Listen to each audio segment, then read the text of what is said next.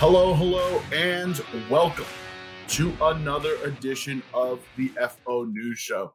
My name is Cale Clinton. With me, as always, is my co-host, Jackson Roberts. Jackson, few days away, one game left, this close to history. How you doing? I can feel it, Cale. Can't you all feel it out there in the virtual audience? We're just drawing so much closer to the game. And don't think about what comes after. Don't worry about the offseason. Don't worry about that pit in your stomach when there's no more football, because we're going to fill it this weekend, and we'll worry about that when the time comes. Super Bowl's here.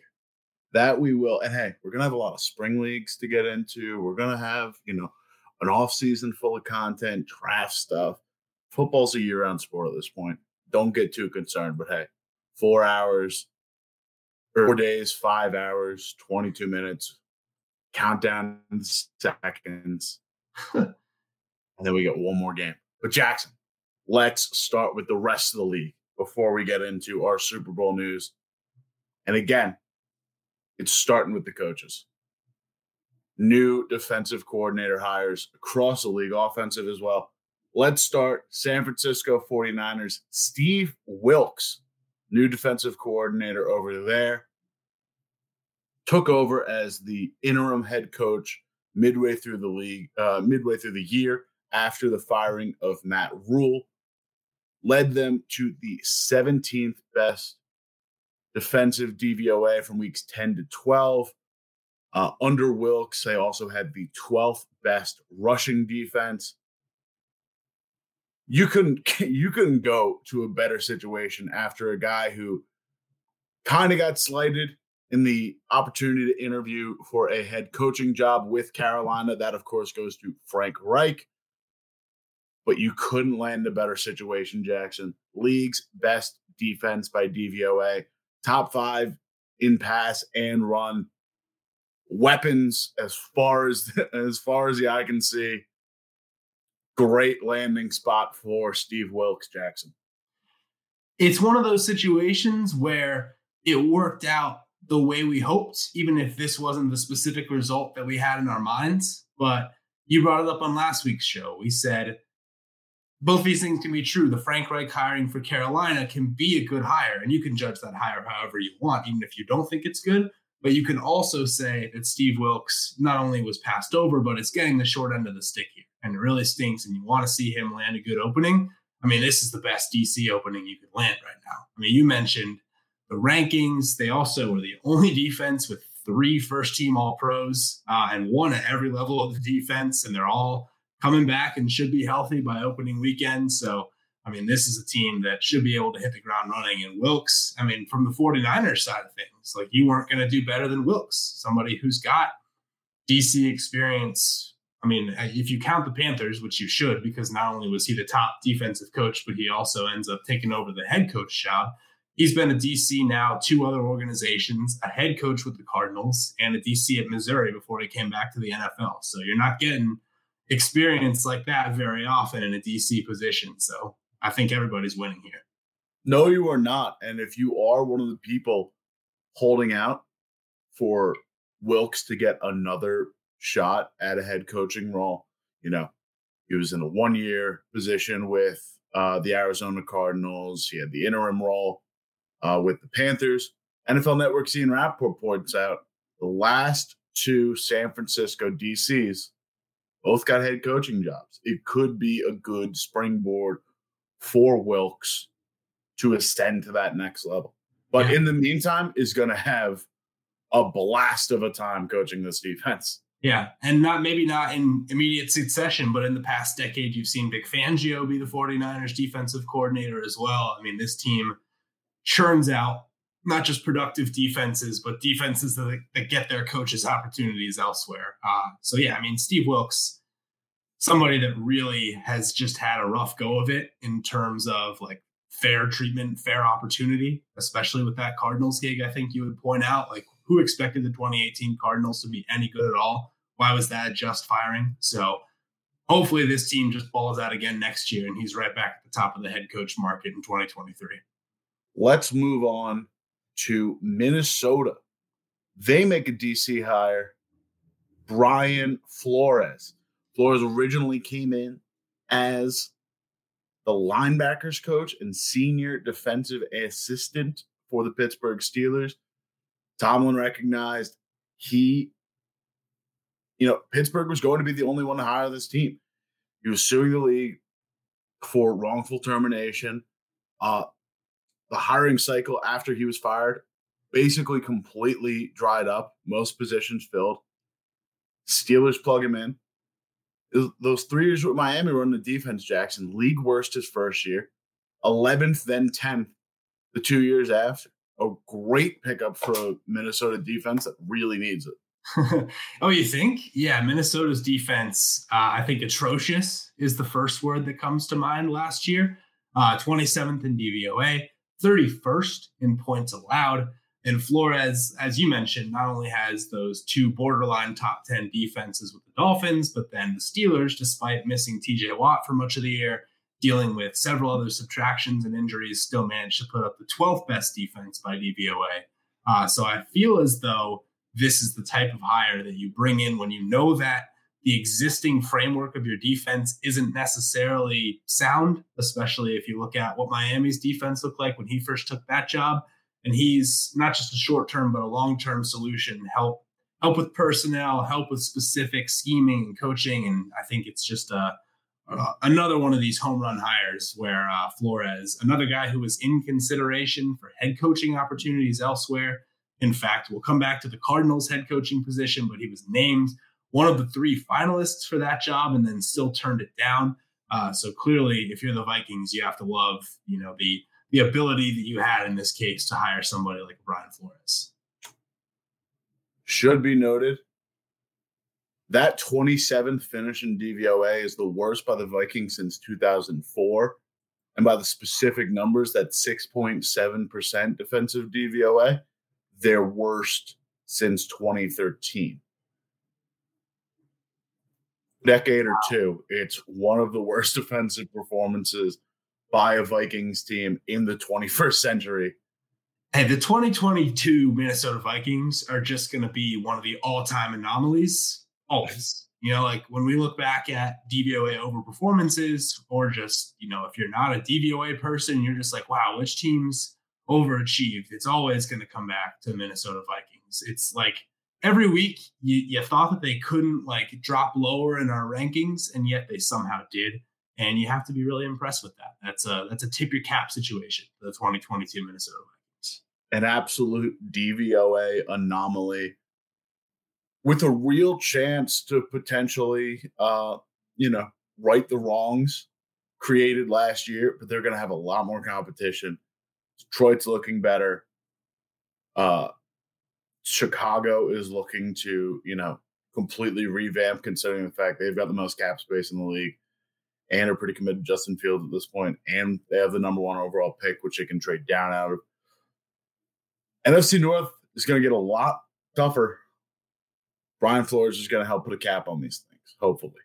Jackson, we have one more DC hire to go over. The Carolina Panthers add Hiro Rivera to Frank Reich's roster.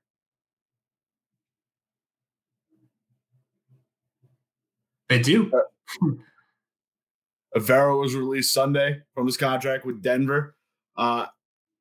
Given the opportunity to seek other positions, he was in multiple head coaching interviews for the Colts and the Cardinals. He was getting interviewed for defensive coordinator positions elsewhere, or at least getting requests to. I know he was a favorite for the Minnesota Vikings job at one point. And while Wilks was able to, help bolster this Carolina defense, wasn't the best on the year, 25th in DVOA. But this team loaded with weapons. Outside of the obvious, they've spent 3 of their last 4 first-round picks on the defensive side of the ball.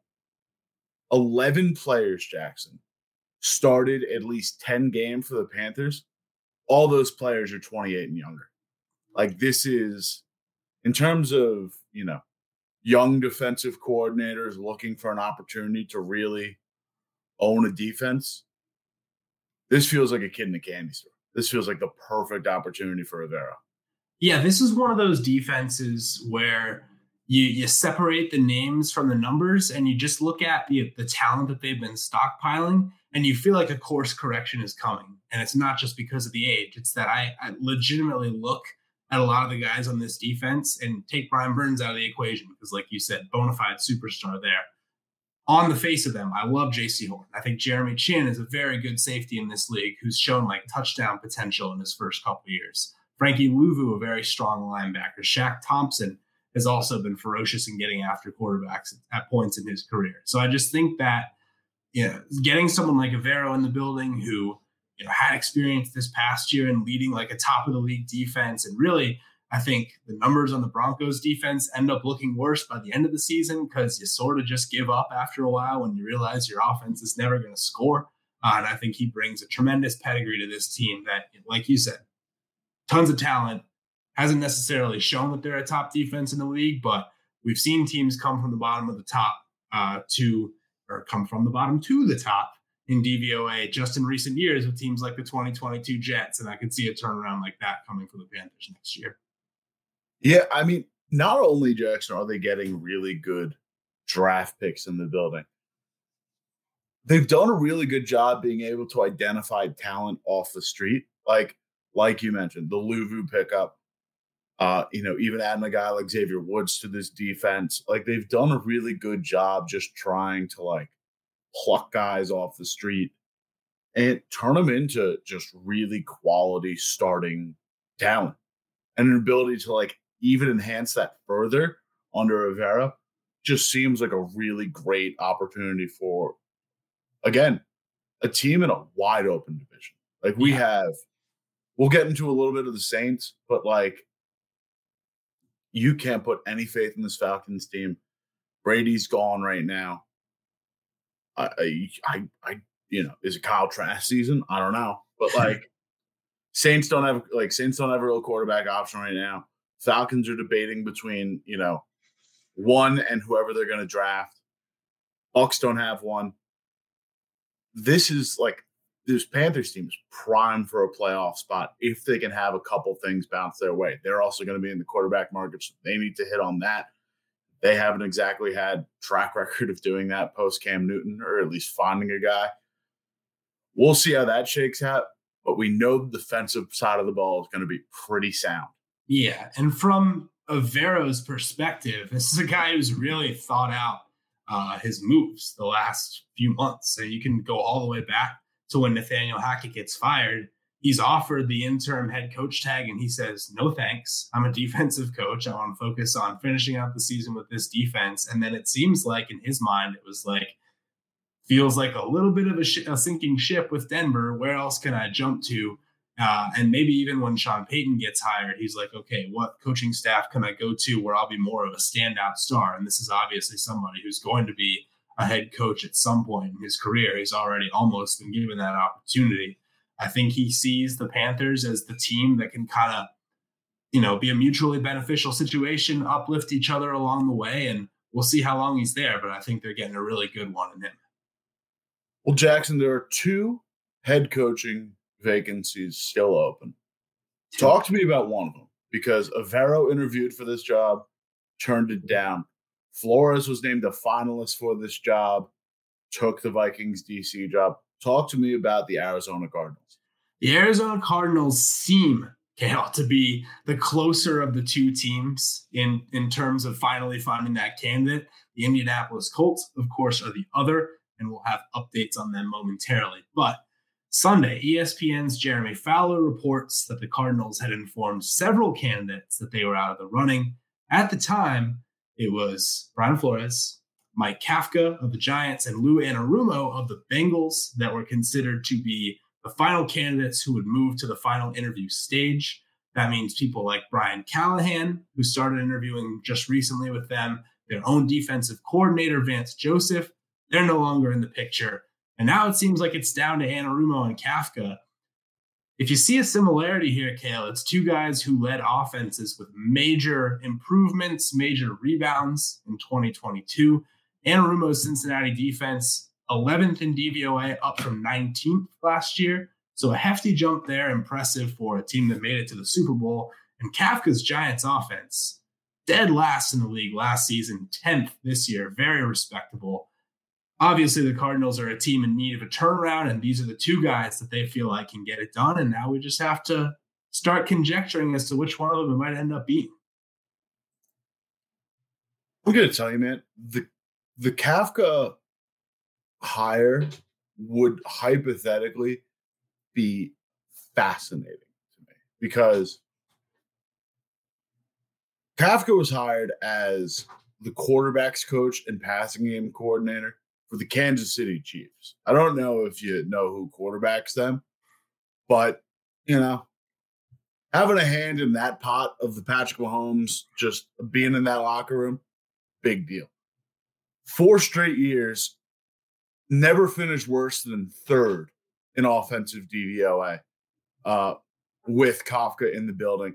1st, 3rd, 2nd, and 3rd, 4 straight years. 2 of those years, he's also the passing game coordinator, lending a hand there. Big turnaround for the New York Giants as well. Anarumo, though, a very interesting position to be in here.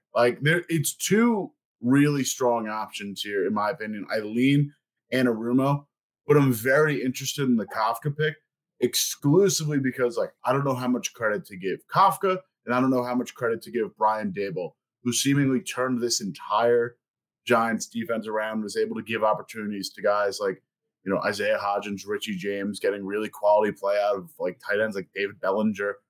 Really didn't have a lot to work with and produced a top 10 offense regardless. Yeah, so that you stole the words right out of my mouth. I was 100% wondering how much credit to give Kafka, not just for the Giants turnaround, but also, if he's the quarterback's coach for Patrick Mahomes, how much credit are we giving him when Andy Reid, Eric Bieniemy, and Mahomes himself are all in the building? So would be very interested to see Kafka fully take the reins. And the other added layer of complexity here is offensive coach versus defensive coach, where the one long-term commitment you've made is to quarterback Kyler Murray, who has had his struggles the past couple of years at times, who has seemed disgruntled the past couple of years at times, but there's obvious, number 1 overall pick pedigree and talent there. So, how much do you wait trying to get somebody who can be a mentor to him as your head coach? How much does that matter if you can find somebody to be the offensive coordinator, or who knows? It's a really interesting wrinkle when you consider the unique position the Cardinals are in to have really bottomed out, but to be committed to a quarterback. It's not often that you see that.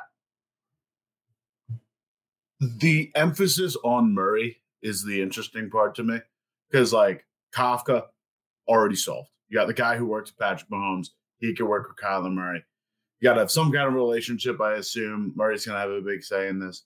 The Anarumo part comes interesting to me. I don't know who he hires as his offensive coordinator. I don't know who he brings from Cincinnati along to try and, either manage this offense or continue to work with Kyler. I think Anarumo, to me, in terms of what I would want for a team, the versatility of different fronts Anarumo is able to show, what he's been able to do with a defense that admittedly doesn't boast a ton of stars. You got 2 good edge rushers in Trey Hendrickson and Sam Hubbard. You've got really good safety in Jesse Bates, but you're not getting a ton of household names. You're not getting, a ton of guaranteed first team all-pro spots on this defense, but you've been able to pretty consistently produce a pretty quality defense here. This entire thing, though, just happens to be all about Kyler. So I don't know how you balance those 2. Neither do I. You never really know unless you've been in the room with a quarterback at the NFL level. And even if you have, specific quarterbacks are so wildly different, how that head coach quarterback relationship is going to work out. But at least it makes more sense to us from the outside, right? If it's an offensive minded coach and a quarterback, you see that relationship gel pretty often. But on the flip side, we know defensive head coaches win Super Bowls, win championships all the time. And maybe that hasn't happened in the last couple of years, but there's a guy named Bill Belichick out there who started out as a D coordinator and had some pretty good success with a quarterback of his own. So we know it can happen, but it's hard for us to conceptualize just exactly what that working dynamic is going to look like. There's more spots on this coordinator carousel, Jackson. We cannot spend all our time speculating on head coach roles as much as we'd like to. Let's go back to the NFC South. The Saints have filled their defensive coordinator role. And it's with Joe Woods, former Cleveland Browns DC, spent 3 years coaching the Browns under Kevin Stefanski, was fired right after the season ended. Had one good year, Jackson. 11th best DVOA in 2021. Was outside the top 20 his first year. Came back down to earth in 23rd. It's going to be an interesting situation. Very much a defensive-minded head coach. Previously had co-DCs controlling, fronts and secondary. Woods is going to get his say in the secondary. But according to New Orleans Football's Nick Underhill, Dennis Allen will dictate scheme and ultimately control this defense, while Woods is going to be Allen's, top assistant, help out with defensive backs. But I don't know. It's a really interesting hire to me because you're going from, a team with talent who underperformed expectations to a defense who did well, but whose individual players, especially in the secondary, also underperformed expectations. Yeah, I think this is a defense that you saw improve a lot, though, as the year went on. And you can just look at DVOA versus weighted DVOA there, which factors in more heavily performance toward the end of the season. 8th ranked team defensively in DVOA, which is already quite good, and then 4th in weighted DVOA. And you can think about games like that Eagles game. I know Gardner Minshew was the quarterback, but Saints swarming to the ball in that one. Like, it's obvious. And we've seen it not just in the 2022 iteration of the Saints, but in previous ones as well. That this is a defense that can really get after a quarterback. And Dennis Allen's the continuity there. He's staying in town. He's continuing to take the reins. But interesting how the coordinator cycle churns, and especially with relation to this show. And we ran our own story about Joe Woods being fired a few weeks ago. Now he's right back in the game. Somebody who has DC experience, being more of a junior staffer, I think usually ends up being a positive. Same exact thing with the Steelers and Brian Flores this past year. Experience is really good, and minds being in the same room trying to figure out scheme, I think it ends up working out for him. So, whether or not this team ends up being a dominant defense next year or just a very good one, I think the bigger thing you have to consider if you are the New Orleans Saints is, hey, we have this defensive talent. We have this defensive coaching staff. Wait, who's playing quarterback for us? Oh, crap. We're $55 million over the projected cap. Andy Dalton not signed to a contract as of right now. What is our solution offensively? Because I feel like defensively, you feel pretty good about yourself right now. Yeah, I'm really interested to see how Woods gets in and manages this defensive backs room, because you look at the talent just on the starting roster: Tyrann Mathieu, Marcus May, Marshawn Lattimore, and Paulson. Mathieu, excellent this year, able to get him at value. I was personally a big Marcus May guy. Jets. Lattimore, though, plays 7 games, allows his highest completion percentage since 2018. His yards per target are all the way down, but a little bit tougher. You're allowing more catches. Adebo, 1.5% completion percentage allowed, 4 touchdowns allowed, 8.6 yards per target. Given the talent on this roster, there's certainly things to clean up with this Saints passing attack, despite the fact that they were able to finish so high in our defensive pass DVOA. Still got a really good front in New Orleans. They're going to be If Woods can do his job and Allen can do his job, we're going to have a lot of good defenses in the NFC South. This is going to be a division that scores like 18 points a game. Yeah, because they're not just good defenses. They're feasting on quarterbacks who may not be in the room right now, or maybe they are, but we have no idea what to expect from them. So really interesting to see the NFC South football next year. Not only are we getting good defensive play, we're getting not necessarily guaranteed bad offensive play, but we're pretty sure that we're going to get, no matter what, some inexperienced offensive play, which is going to boost those defensive numbers even higher. Jackson, there's one name on this list that we haven't mentioned, and it's also the only OC hire of the day. And a hire, and another one where, this is a guy that's been around the block a little bit, Kale. Cowboys fired Kellen Moore last week. They need an offensive coordinator. It's already announced before they bring in an offensive coordinator that old Mike McCarthy's taking over play calling duties again. So you just need somebody in the building who's going to help McCarthy scheme stuff up. Who do you bring on? Well, he's already in the building, Kale. It's Brian Schottenheimer. Schotty. New OC after being hired previously last March by the Cowboys as an analyst. Before that, he was the passing game coordinator under Urban Meyer in the 2021 Jacksonville Jaguars. Notorious successful passing offense. But let's give Schotty some credit. He's a 3-time NFL offensive coordinator. He was with the Jets for 6 seasons. He was with the Rams for 3 and the Seahawks for 3. That's a long pedigree, although if you cherry pick those individual stints, you can also see some teams that you can argue underperformed.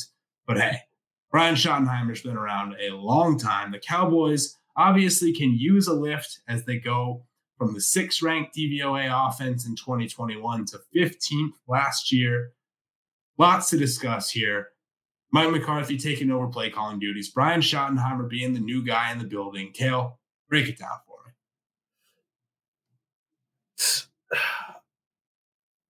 I don't know how you just I get that NFL teams always try and, shuffle things around to pretend like they're doing something in a way where it's not necessarily, the best move for the team. Like the Jets didn't have to fire Michael LaFleur. The Cowboys didn't have to really fire Kellen Moore, in my opinion. But you kind of just have to look busy. You kind of have to look like you're trying to improve this team. And that's what this move feels like. If you're already giving McCarthy play calling duties and you're giving Brian Schottenheimer the OC role, that's not really a positive move. Like we already saw how tepid play calling Mike McCarthy ran when he was the head coach of the Green Bay Packers, which is why he flip-flopped, giving it, taking it so often. But it wasn't a dynamic offense. It was a bad offense. Some of the worst years that Aaron Rodgers has put up. Schottenheimer, I do want to pull this up, Jackson. This is from Roger Sherman at I believe this is Roger Sherman at the Ringer. This is the entirety of this is the little sidebar in Wikipedia of Brian Schottenheimer's coaching resume, for lack of a better term. Starts in Washington, 2001 as the quarterback's coach with the 28th ranked offense. Goes to San Diego Chargers, the only years of Drew Brees' career where he didn't look Hall of Fame level. Goes to the Jets for 5 years. Wasted some of the NFL's best defenses with Mark Sanchez. St. Louis Rams, 25th, 21st, 21st in offense. Georgia, 85th in offense and got Mark Richt fired. Colts, 30th in defense in 2017, or in offense in 2017. Seattle Seahawks. You got some good years out of Russ, but was the active detriment in not letting Russ cook for a little bit. And then created a dead last offense with the Jacksonville Jaguars.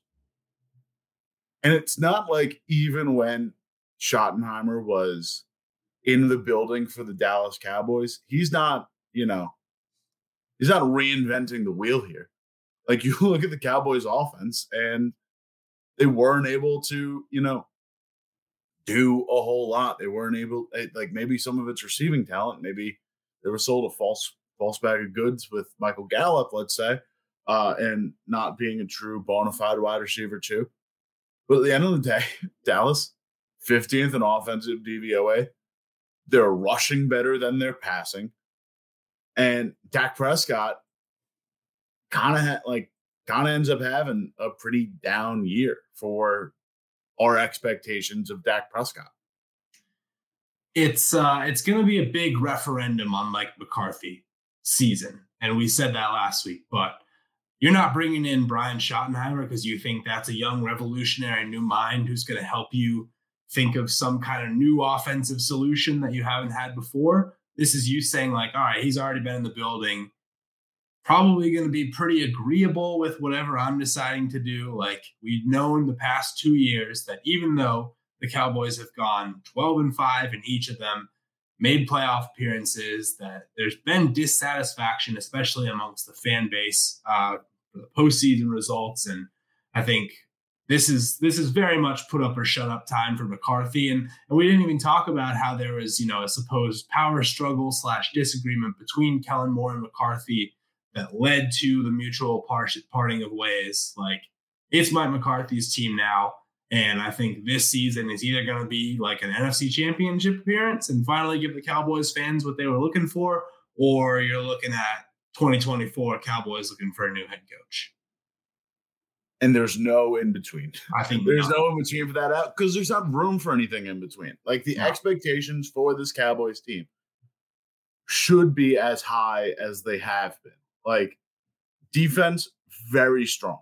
And you've got prime years of like edge rushers, your quarterbacks in terms of contract now. Like you've now got to maximize having Micah Parsons on this cheap deal because these guys are getting $20-30 million, like 20 million, like soft 30, depending on the guy. But like you're getting really high paid edge rushers. Like you need to maximize what you're giving Parsons or what you're doing with Parsons now. Like you need to maximize the contracts of like, a Trey Diggs. You need to maximize like all this, with Lawrence. You need to maximize all this time you have right now because you've got a really good defense. You've got, CeeDee Lamb still on a rookie deal. Dak, he's paid, but like you're revamping your offensive line. It's all affordable there. You're probably going to have a chance to like, restock the shelves on running backs. If there's a way to get off of Zeke, there is. But like you've got to maximize this window now. And I don't know if they're doing that. By like it feels like a lateral move that could have been wholly avoided by just really it's aggressive, but it would have been solved by firing Mike McCarthy. Well, we've known Jerry Jones wasn't willing to do that. So clearly this is, to me, this is the old guard getting one more shot before, complete turnover happens. This is Jerry Jones, whether or not he feels he's made a mistake by bringing in Mike McCarthy, and give Mike McCarthy credit, this team wasn't particularly sound when he comes in 2020. It's a pretty disastrous year when Dak gets hurt. 2 pretty successful seasons, but clearly still Dallas fans want more. They have all the talent in the world. This is the season that really just puts a stamp on, the direction of the franchise moving forward. Well, let's leave the coaching carousel. There's still some slots to be filled, particularly in the head coaching department. Hopefully we'll have some resolution on that next week after the Super Bowl. But let's talk quarterback, Jackson. Let's start in Vegas, working with arguably the most rational of the quarterbacks that are, that we're going to talk about today. The Raiders currently letting Carr seek some potential suitors. They have finally allowed him to ask for a trade request. It's essentially the same agreement that the Texans granted to Deshaun Watson last offseason, where teams must agree to compensation the Raiders are looking for before even getting to talk to Carr. However, there's a lot of looming contract stuff. After the Super Bowl, I think it's a 7-day window now. Sorry, February 15th exactly. So yes, 7 days from now, Carr is guaranteed $40 million. And that immediately kicks in a 3-year extension for Carr. He's also got a no trade clause, so he can control a little bit of his destiny. There's some talk, though, Jackson. They might just cut him outright to avoid this kick in and cut their losses, not worrying about the trade department. It's a bit of a sticky situation for Carr right now, but tell me where you think this is going. Well, I can tell you one additional thing for sure, which is that Derek Carr is in Louisiana today visiting the New Orleans Saints. And of all the teams that you would think don't want to take on the Derek Carr contract, it would be the team that is a projected $55 million expected over the salary cap in 2023. But you've seen it year in and year out. The Saints just kick the salary cap can further and further down the road, restructuring every contract they possibly can. The bill always comes due, does it not? Or can the Saints just continue to just push future depths in order to bring in another highly expensive player in the form of Derek Carr, who, it should be mentioned, will be 32 next season. So not getting old at all. But 2022 was his worst season since 2018. He finishes outside the top half of the league in both DYAR and DVOA. So is there any fit with the Saints? I have no idea, but it will be very interesting to watch the Carr contract situation play out. Because like you said, the Raiders have pretty much publicly announced their intent not to bring back Carr next season.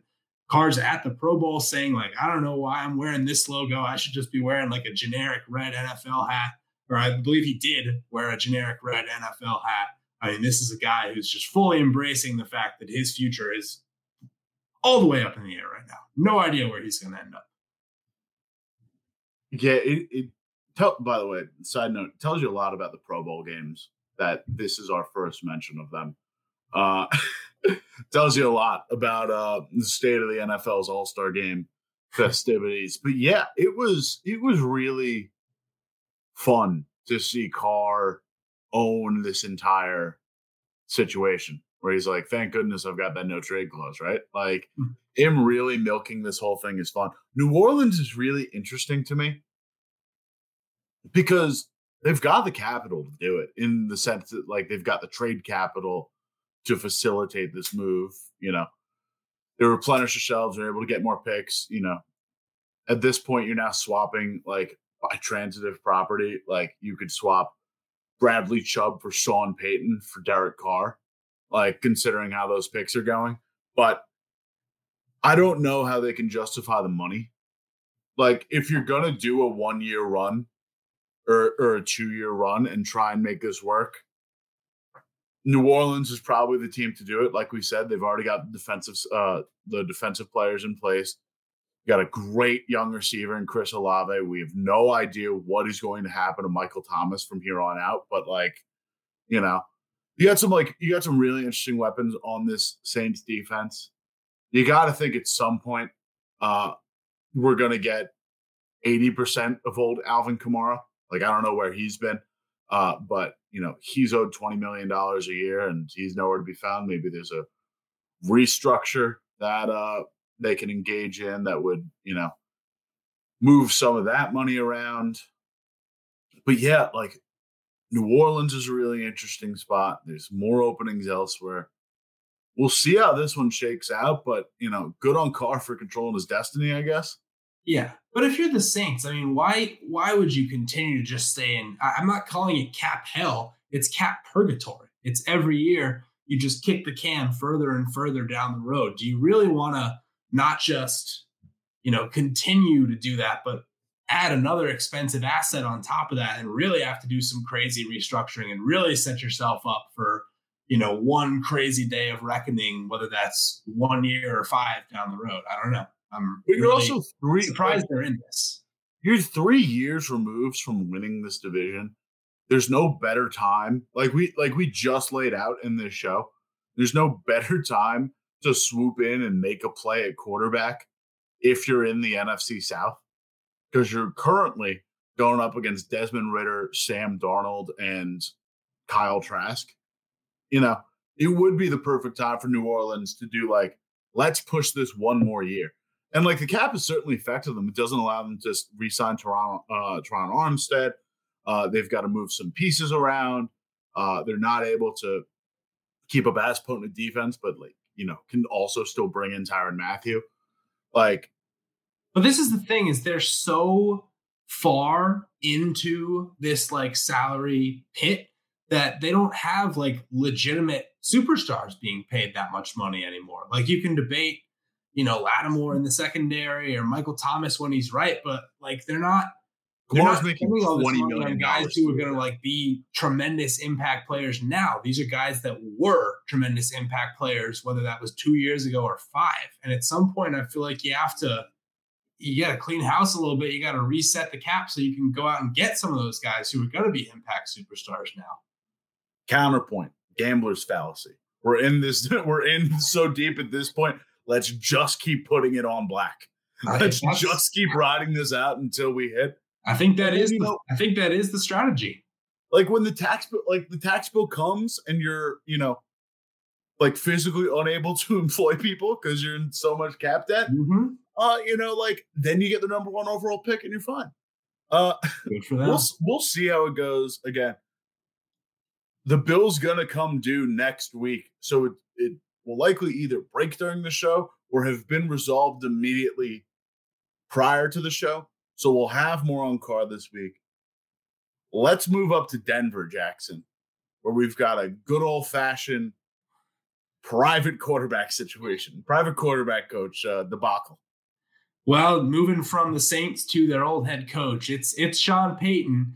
Monday, he comes into the building in Denver. He's asked at his introductory media availability if Russell Wilson, that is, if his personal quarterbacks coach, a guy named Jake Heaps, and other support personnel who Russell Wilson employs. Remember, this is a guy who has a multi-million-dollar personal staff. Will those people still be allowed in the building? The direct quote from Sean Payton is, "That's foreign to me. That's not going to take place. I'm unfamiliar with it. Our staff will be here. Our players will be here. And that will be it." Sean Payton coming out very strong on day one, saying there is a new sheriff in town. Russell Wilson does not run this show. I do, and I will be the one coaching my quarterback.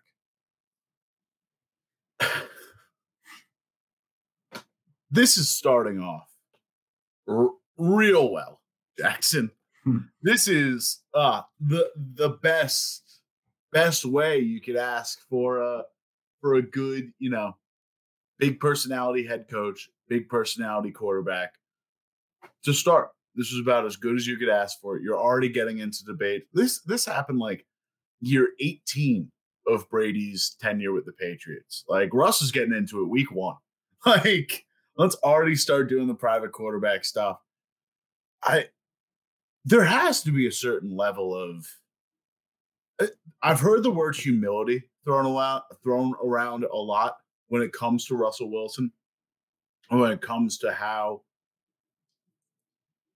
he needs to go into 2023. But I think the real word is just trust.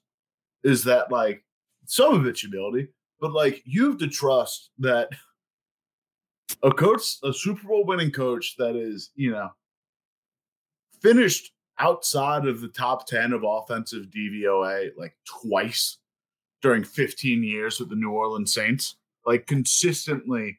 I think we had said last week, 12 of 15 seasons, top 10 DVOA, 2 additional seasons finishing 11th. You have to know that there's a level of consistency here and a level of really good offensive play calling creativity. Offensive genius is a little too far a stretch for me, but just a really good quality head coach. Russ has to just trust that this guy that turned Drew Brees into a Hall of Fame quarterback and, was able to mitigate, get some really good play out of a Teddy Bridgewater, out of a Jameis Winston, put together some pretty historic offenses and make a lot of players look good. You got to trust that he's going to help you. You don't have all the answers. Your quarterback's coach, whoever it is not smarter than Sean Payton. I love the way you just phrased that, and I'll spin it to you even another way. I think with Russell Wilson, the number one key is just stop trying to do too much. Just get back to the basics. Stop bringing in a multi-million-dollar staff and basically trying to out Tom Brady with your like extreme levels of preparation and prehab/rehab if you're a little bit injured, and whether it was like the concussion water thing a few years ago, like the whole public persona of Russell Wilson just being like, I am the guy who is more prepared, works harder than everyone else. Like, just put that down for a minute and just get to camp with your team and your coaches and focus on the 2024, or I guess 3. Boy, I'm losing track of the years pretty quickly here. Denver Broncos. I think, all these stories that came out throughout the year about how he was rubbing people the wrong way, it ultimately comes from like Russell Wilson just trying too hard to be like the number one most prepared quarterback instead of just like focusing on the day-to-day with his team and his preparation for the single game that they're playing. So I see that as like Sean Payton trying to bring him back to that reality and just thinking about, what do I do when I'm in meetings with my guys? I am optimistic is the wrong word. I'm very curious about this Denver Broncos team because I think there's some revamping they can do, like in the passing game, picking up some additional receiving talent to complement what they already have in Judy and Sutton, because we figured out they might not live up to the value that we initially ascribed to them when the Broncos first got Wilson, but like there were inklings of good football in the Wilson tape I saw early in the season. At some point, it becomes too far gone and you just look lost out there, and it becomes pretty fruitless to try and like ascribe any meaning to the late Broncos film, your late season Broncos film you're trying to watch. But there's early stuff in there that gives you like a little bit of hope that like, oh yeah, this, he's not totally washed. This isn't a complete fluke. If he's willing to, take a step back and like, again, humble himself, try and reevaluate, put trust into Sean Payton that he's going to put together a good offense, I think this can really work. But if it doesn't, this is going to be one of the more costly mistakes an NFL team has ever made. Yeah, but if you already made the Russell Wilson commitment, and we talked maybe for 1 week out of the year how they might just cut their losses and get out of it, but I don't think we ever considered that as a serious possibility. So double down at that point. Like, you're stuck with this guy, like try and make it work and bring in every possible, weapon you can. And next year they're going to get, whether it's Tim Patrick, KJ Hamler, Javonte Williams, all these guys are coming back. So try and make something out of it. And I think, Sean Payton, regardless of who his quarterback is somebody in the room who you obviously have to respect. If NFL teams took like one game theory class, they'd be so much better. They'd be all so much better off. Because this is, again, it's just gambler's fallacy. It's just doubling down. This is what happens when money you've already made.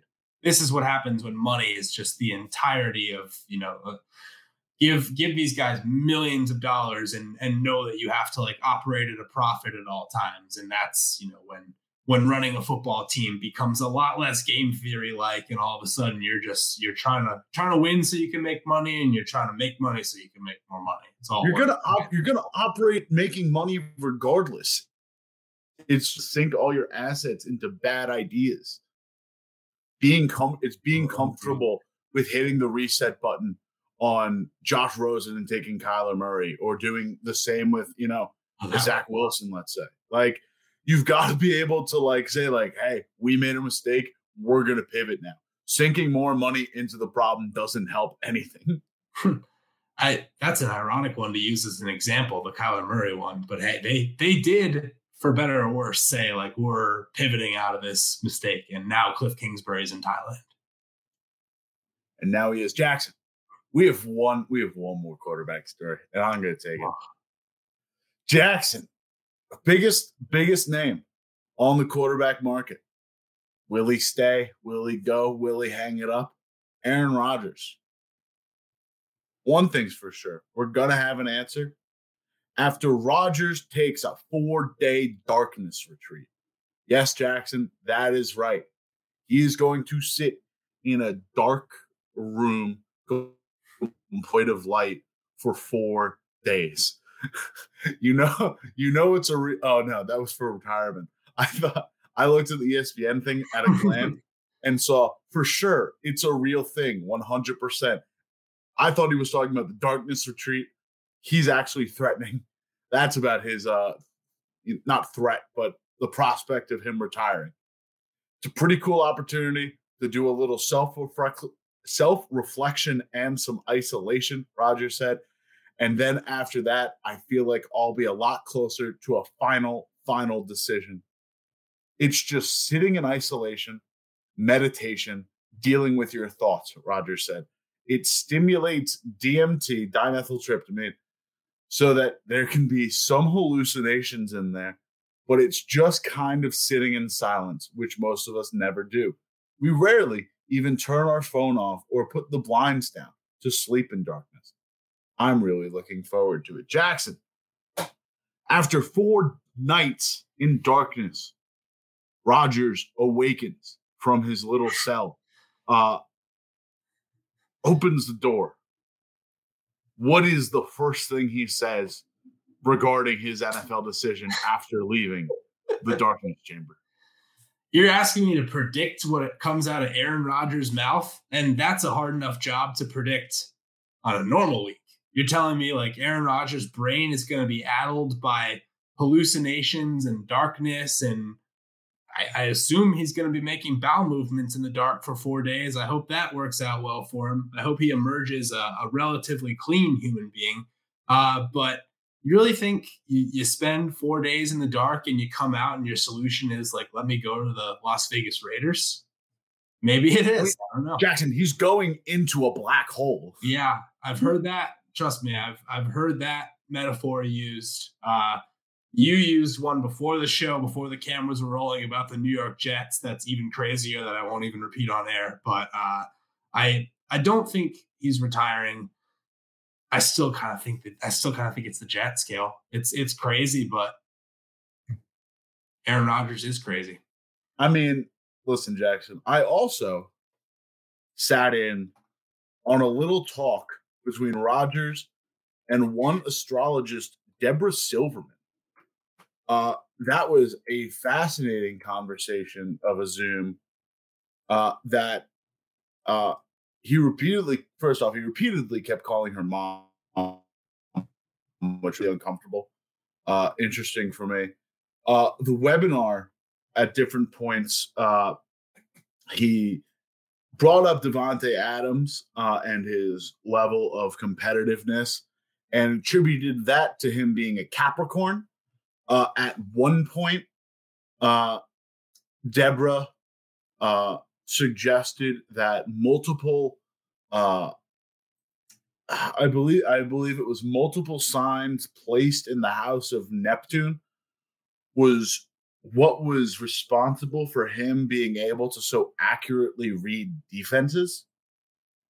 I tell me if I'm missing anything, Jackson. Justis Mosqueda also did a really thorough breakdown of this. Oh, also, Davante Adams' high pain threshold was also attributed to him being a Capricorn. It was quite the 45 minutes, and I learned absolutely nothing about his upcoming decision. But he did bring up Davante Adams apropos of nothing, so maybe he's leaning one way. I don't know. The talk of him at Pebble Beach also. A lot of reading of the crowd first day. A lot of Jets talk in days 2 and 3. A lot of Raiders talk. There's a lot to make of this media tour, Jackson. Yeah, I mean, we're expanding to a really different segment of audience that will be interested in a lot of what you just talked about than we're interested in where Aaron Rodgers is going. Like, he's truly, every offseason, he just continues to embrace the weirdo in him. And you know what? There's nothing wrong with that. Everyone has things that either they believe or they are interested in that maybe other people don't have interest in. And Aaron Rodgers has gotten to a point where he's comfortable sharing all of it. Also, just quoted Ted Lasso on Twitter to Mitchell Schwartz yesterday when he was questioned about his darkness retreat. So Aaron Rodgers does not care what you have to say anymore, and will not up until the point that he decides on a new team, and will go to that new team and still not care what any of them think about him. So it's going to continue to be a really interesting thing to follow. I mean, that's so sad with him, right? He's such a Sagittarius. Don't I know it, Kale? I think about this every day.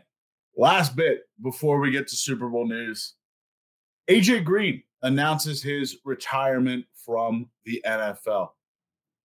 4th overall pick from the Cincinnati Bengals in 2011, which, by the way, you go back and look at that class. What a class. Spent 10 seasons in Cincinnati, 2 additional ones with the Cardinals. 2nd all-time in receiving touchdowns and receiving yards by a Cincinnati Bengal. You can imagine there are a couple receivers on that roster right now that are probably going to be gunning for that role, but until now, it's all Greens. Ranked 10th all time in DYAR among rookie receivers. 2 finishes, top 10 wide receiver DYAR. 2 seasons, top 10 in wide receiver DVOA. Where do you fall on how, what do you make of Green's legacy at this point? I think he's an elite wide receiver. I don't know, the Hall of Fame for football to me is probably the toughest one of all the major sports to get into. So in that sense, I'm not seeing a Hall of Fame jacket for AJ Green. But I also think when you look back on your favorite teams in this sport, there are guys who aren't in the Hall of Fame that you still remember as being some of the best ever. All those guys on those Patriots defenses that we grew up watching are not going to the Hall of Fame for the most part. And we still remember them as titans of the game, whether it's Bruschi or Seymour or whoever else. So I think AJ Green is going to be a name that in Bengals history, when Bengals fans look back, especially on the period of time before their team got good and started competing for AFC championships, that he was just the guy. And I think, definitely at times was a top 5 receiver in the league. I think of 2013 to 15 when Andy Dalton, was actually putting up good stats, and the Bengals started that one season 8-0 before they sort of came back down to earth. AJ Green was really the driving factor behind that entire offense. There's 7 Pro Bowls is a pretty significant number, and it's all consecutive years as well. It's not a Jerry Rice, Randy Moss type of run of career dominance, but it's a very extended peak that you have to be proud of if you're AJ Green. Yeah, it is. It's a great career, but it's a frustrating career because he never missed a full year to an ankle injury, missed some additional games in there as well, but never seemed to really get that burst back. Yeah, no. Which is upsetting, obviously. Comes into Arizona to try and be a bit of a stopgap guy, a depth receiver, had some good opportunities as a wideout 2 or a wideout 3 with the team. But, doesn't do, I think he has sub 1,000 receiving yards between his 2 seasons with the Cardinals. He's certainly he's a franchise Hall of Fame guy, not necessarily an NFL Hall of Fame guy. But again, regardless, great talent and a part of one of the best draft classes. That's Newton, that's Miller. There's so, I'm not going to do a draft summary list, but I mean, this is up there at one of the best, and he's a great receiver all around. Yeah. And he's top 50 all time in both touchdowns and receiving yards. That's where he belongs. He's a top 50 receiver of all time. And he's just on the outside looking in of that Hall of Fame conversation. But regardless, a career that most guys barely dare to dream of when they first come into the league. Yeah. Not to stick on this too long, I just want to add one more thing. I do hope that we're entering this period of, elite receiving talent seems to be coming out of nearly every single draft. We're going to continue to have those records, fall by the wayside. It's the same thing that happened, with LeBron in the NBA. that scoring title isn't going to hold on as long because of the way the game has changed and more 3-point shooting. You might see that record fall in, sooner than the 38 years it took for Kareem's to fall to LeBron. That being said, I just want to make a point that we should remember these guys along the way as we go. There are going to be players that come and go that, might fall out of public consciousness as time goes on and their impact on the NFL might get left behind. But just make sure to hold on to those guys. Just remember those guys. And in the same token, appreciate the talent while it's there, because it certainly won't be there forever. And, it's just about giving roses now, Yeah, well, AJ Green did come into the league also in 2011, which was the year that passing records just started to go by the wayside. I believe there were 3 5,000-yard passers that year, and there had been 2 in the history of the league up until that point. So he benefited from the passing game explosion. He's definitely in the right era for his numbers to be big enough to be remembered by. Yes, that he is. But, evolution is a thing, and it will continue. Exactly. Jackson, that's enough of the rest of the league. We got one game on our mind. We all know it. Super Bowl Sunday. Let's get right into the latest. Chiefs. Start with them. They make one pretty telling transaction move. They activate running back Clyde Edwards-Helaire, the 21-day practice window, giving him a window to potentially come back for the Super Bowl. In change, that move also resulted in wide receiver Mecole Hardman going on to the IR. Now, Mecole Hardman was one of 3 wide receivers for the Kansas City Chiefs that did not practice at all the week before the Super Bowl. He had joined Juju Smith-Schuster and Kadarius Toney in that regard. Hardman, however, was the only player who was listed as doubtful of those 3. Now, hard confirmed that Hardman will not be playing on Sunday. Jackson, what's your reaction to both moves?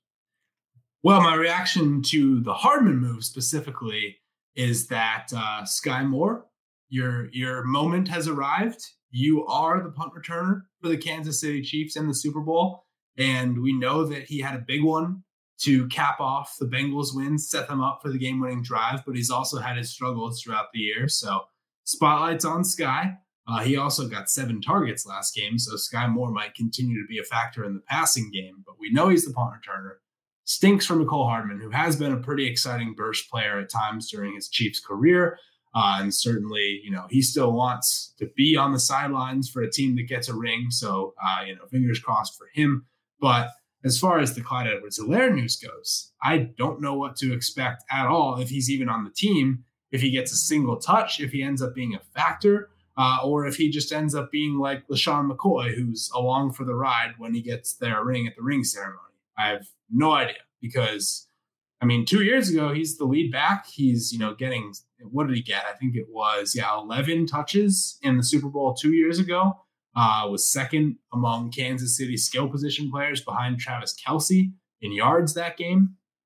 Then last year, he was the bench running back all postseason. And this year, he was really kind of a change of pace back for them even before he got hurt. So I wouldn't necessarily say I'm expecting Edwards-Helaire to be a factor in this game, but you never know who the Super Bowl hero is going to be, right? It's Damian Williams for the Chiefs, this very team 3 years ago. It's James White 1 year. It could really be anyone in that backfield, as much as we might think it might be Pacheco or even Jerick McKinnon. If he's out there, who knows if he's getting, meaningful touches. It's going to be interesting for sure. Edwards-Helaire gives you a little bit of both. He's capable of being involved in the passing game. He's certainly a somewhat capable runner as well. Excuse me.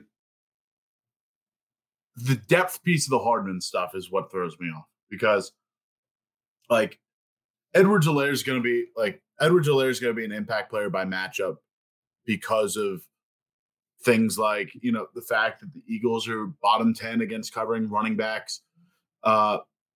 against covering running backs in the passing game. So you're going to need some passing backs involved, whether that's McKinnon or Edwards-Helaire is a different story.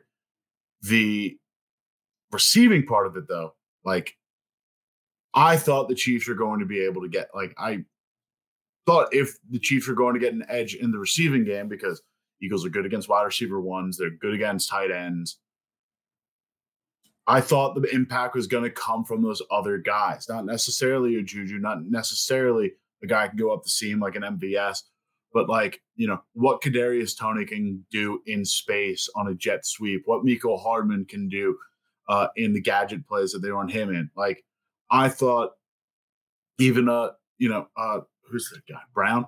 Not Noah Brown. I'm trying to think. Justin Watson? Justin Watson. Yes, thank you. Completely different name. Thank you. I thought those kind of gadget guys, like, their unique usage and skill sets was going to be a difference maker for the Chiefs. Now you've got one less option there. Now you've got to put more reliance on a Kadarius Toney who's injured, or a Sky Moore who hasn't necessarily had a ton of touches in this Chiefs offense this season relative to the rest of the cast. So not the biggest loss, but just, how many chips do you got to get away to break to the center, Well, let's transition into the other Chiefs injury news that we were going to round up, and we'll start with the receivers just to make it a clean transition and make sure we know who's going to be involved. Kadarius Toney gets questioned at Media Day and says, quote, he's definitely playing after suffering an ankle injury in the AFC Championship game, whereas wide receiver Juju Smith-Schuster has not said anything, with his knee injury still listed as questionable. You do figure, as you point out with the Hardman subtraction, you're going to definitely want both of these guys, whether it's Smith-Schuster, who's been, at times the Steelers wide receiver one during his career, or it's Kadarius Toney, who you gave up a third-round pick for this year. These are guys that you want to show up in this game. And certainly I'd be surprised if either of them doesn't play, especially Toney, because he outright said it. But what kind of impact will they have? We know this is a team that went all in on building a deep wide receiver room as opposed to a star-studded one when they decided to, get Tyreek Hill out of the building, save on salary cap there, and try to build a more well-rounded unit. You definitely have to say that gamble has paid off for them in a sense that they've gotten just the amount of contributions they've needed in the two playoff games leading up to this point. But, Tyreek Hill ain't walking through that door now, so you need the entire wide receiver room as healthy as possible, and you got to see who, whether it's one of these two or MVS again, is going to step up and make the plays in the Super Bowl. That he is. You also have to mention Jackson on top of the receivers, which, I think we've spent a good amount of time talking about. It's the additional injuries to guys like Willie Gay, L'Jarius Sneed as well, specifically. Willie Gay, concussion, limited participant throughout the entire week. He's likely going to play. I can't imagine a linebacker being held out of the Super Bowl with a shoulder injury. Maybe, tape it up and you limit his reps and you find a way to try and get that shoulder out of the way on those tackles. But I don't think that's going to limit him at all. L'Jarius Sneed has not practiced yet with a concussion. I don't know how, that's a slippery one because it's just a matter of there's no playing through a concussion. You've got to pass protocol and get out of there.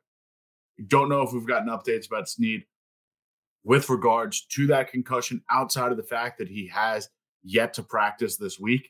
He said Monday, though. He said at Super Bowl Media Day that he himself had cleared the protocol. So, I don't believe they've practiced yet today, so we'll see if he practices or not. But it is confirmed that Sneed has cleared the concussion protocol. I had missed that. Thank you for that. That's a big help, and that's a big difference maker. If he's passed, that's a completely different story. Yeah. I was more Steve worried. Spagnuolo confirmed it as well. He said, that's huge for our defense. He's cleared. So, we at least know that procedural hurdle is cleared. You'd like him to practice, but you expect him to be out there now that he's cleared. Of course you'd like him to practice. I was more concerned about the fact could he play, could he not? Confirmed, cleared concussion protocol. at the very least, he's available. Jackson, let's flip to the Eagles side.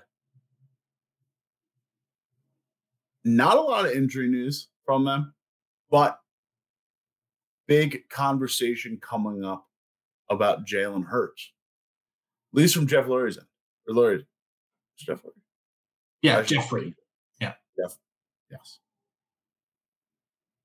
Oh, the floor is mine. Well, take it away. Yeah, I took CEO, you got Eagles. Yeah, Eagles CEO Jeffrey Lurie, Kale, the guy you just mentioned. He spoke to Sal Paolantonio at Media Day. He of ESPN fame. And it's a question of not just can Jalen Hurts win us the Super Bowl, but, 2 years ago, Jalen Hurts, just a second-round pick, started the year behind Carson Wentz, and it's always been a question of, will he be the quarterback of this team long-term? And now Jeffrey Lurie, who of course has seen how well Hurts has played throughout the season, says, as a direct quote, "I don't think he has anything to prove. He is an MVP caliber quarterback, an incredible leader of the team on the field, off the field. He's 24 years old, incredibly mature, and most importantly, driven to be even better. What we're seeing today, I think, is just the beginning for Jalen." So that doesn't come as a surprise to us. Jalen Hurts has obviously taken a big leap over his first 2 years, but the talks have not yet begun. The focus is squarely on the Super Bowl, and we're going to have to wait and see if this offseason is the season that the long-term contract for Hurts gets resolved, and more importantly, what kind of money he might get. Because as somebody who didn't come to the NFL with that first-round pick pedigree, there's this question that has to arise of how much credit do you give Hurts for the production that the offense has put forth versus the additions that they have made on the offense in terms of A.J. Brown, in terms of Devontae Smith in the draft, and just the, tremendous offensive line they've put together. We're going to have to see where the two sides fall and what kind of contract they think he might end up preserving. It's going to be, the first thing we end up asking about the Eagles after the dust is settled on the Super Bowl. Yeah, it'll be really interesting to see. I'm fascinated by this quarterback market in general because there is no middle class of contract. And I'm going to throw two names out who are not in the same conversation as a Jalen Hurts, but add to the larger conversation around how we pay quarterbacks. There isn't a middle ground, a 20-something million a year deal for a guy like a Geno Smith or a guy like a Daniel Jones. Jalen Hurts, top 10 passing offense, top 10 QBR, top 10 DYAR, top 10 DVOA, all this season. I forget where I saw this, but I also saw he's the first quarterback ever to rush for 10 touchdowns and have a passer rating over 100. There's a lot of different elements that show Hurts is a true bona fide quarterback. And I understand that contract discussions haven't begun yet, but is he a market resetter? Do you anticipate him getting that money? Because he's not quite like Mahomes, he's not quite like the athletic anomaly of a Josh Allen, but even Allen's contract didn't reset market. You see how high prices have gone up, and you got a guy like Kyler Murray slated to be a top 3 earner among quarterbacks after Russell Wilson and Deshaun Watson. I think Aaron Rodgers also falls in there, but that may get readjusted if he transfers teams. But is Hurts in that conversation for market resetting money? Is he a $40 million plus a year guy? I think honestly, a lot of the Eagles might have to play a waiting game for a Lamar Jackson to see where he sets his money. And even Lamar Jackson's in a different category because at least he's gotten a unanimous MVP under his belt and is able to do a lot of stuff. Hurts is a great dual threat guy, but is he in that market resetting sort of value? Or is he a 35 to 40 guy, where he's still in an upper tier, but not full resetting?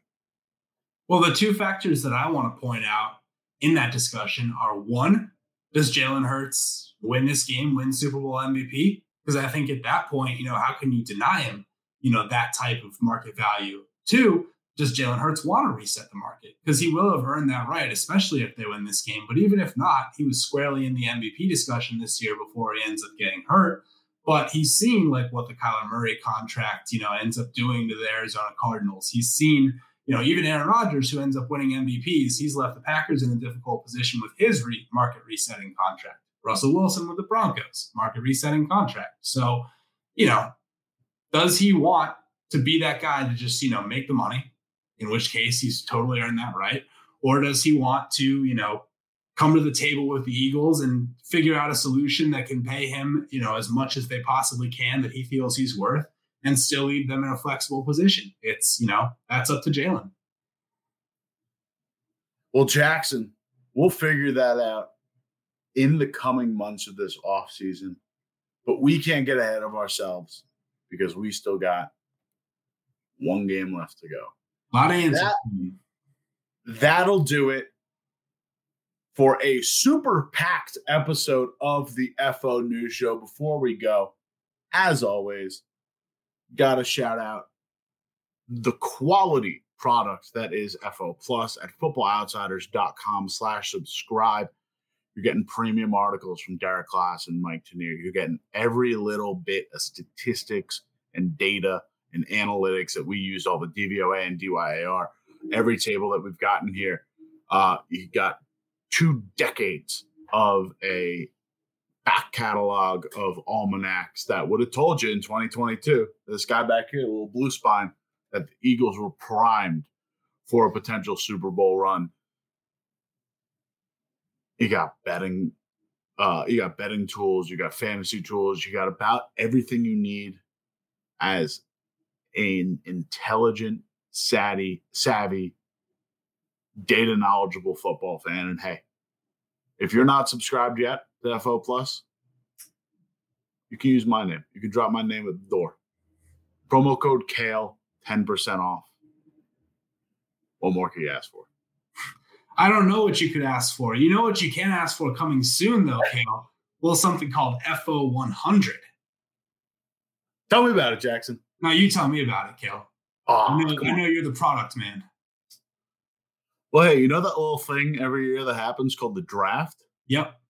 Mike Tanier, Derek Klassen, populating the list, 100 guys, top 100 prospects that you need to know going into this draft. Listen, we all know the Bryce Youngs, the Will Andersons, the CJ Strouds, but we're going to get meticulous with this kind of thing. We're going to be telling you about, Senior Bowl prospects. We're going to be telling you can look at Mike Tanier's stuff on Senior Bowl prospects right now. We're going to tell you, give you a real big chunk of those first 3 rounds, 4-round kind of guys, figure out where your team can be investing in. Not just that first round. Like maybe you're a Miami fan, don't have a pick. Maybe you're a Rams fan, don't have a pick. That's okay. We got round 2 and round 3 covered for you. A little trickle into round 4. Those first 2 days of the draft all covered for you with the FO 100.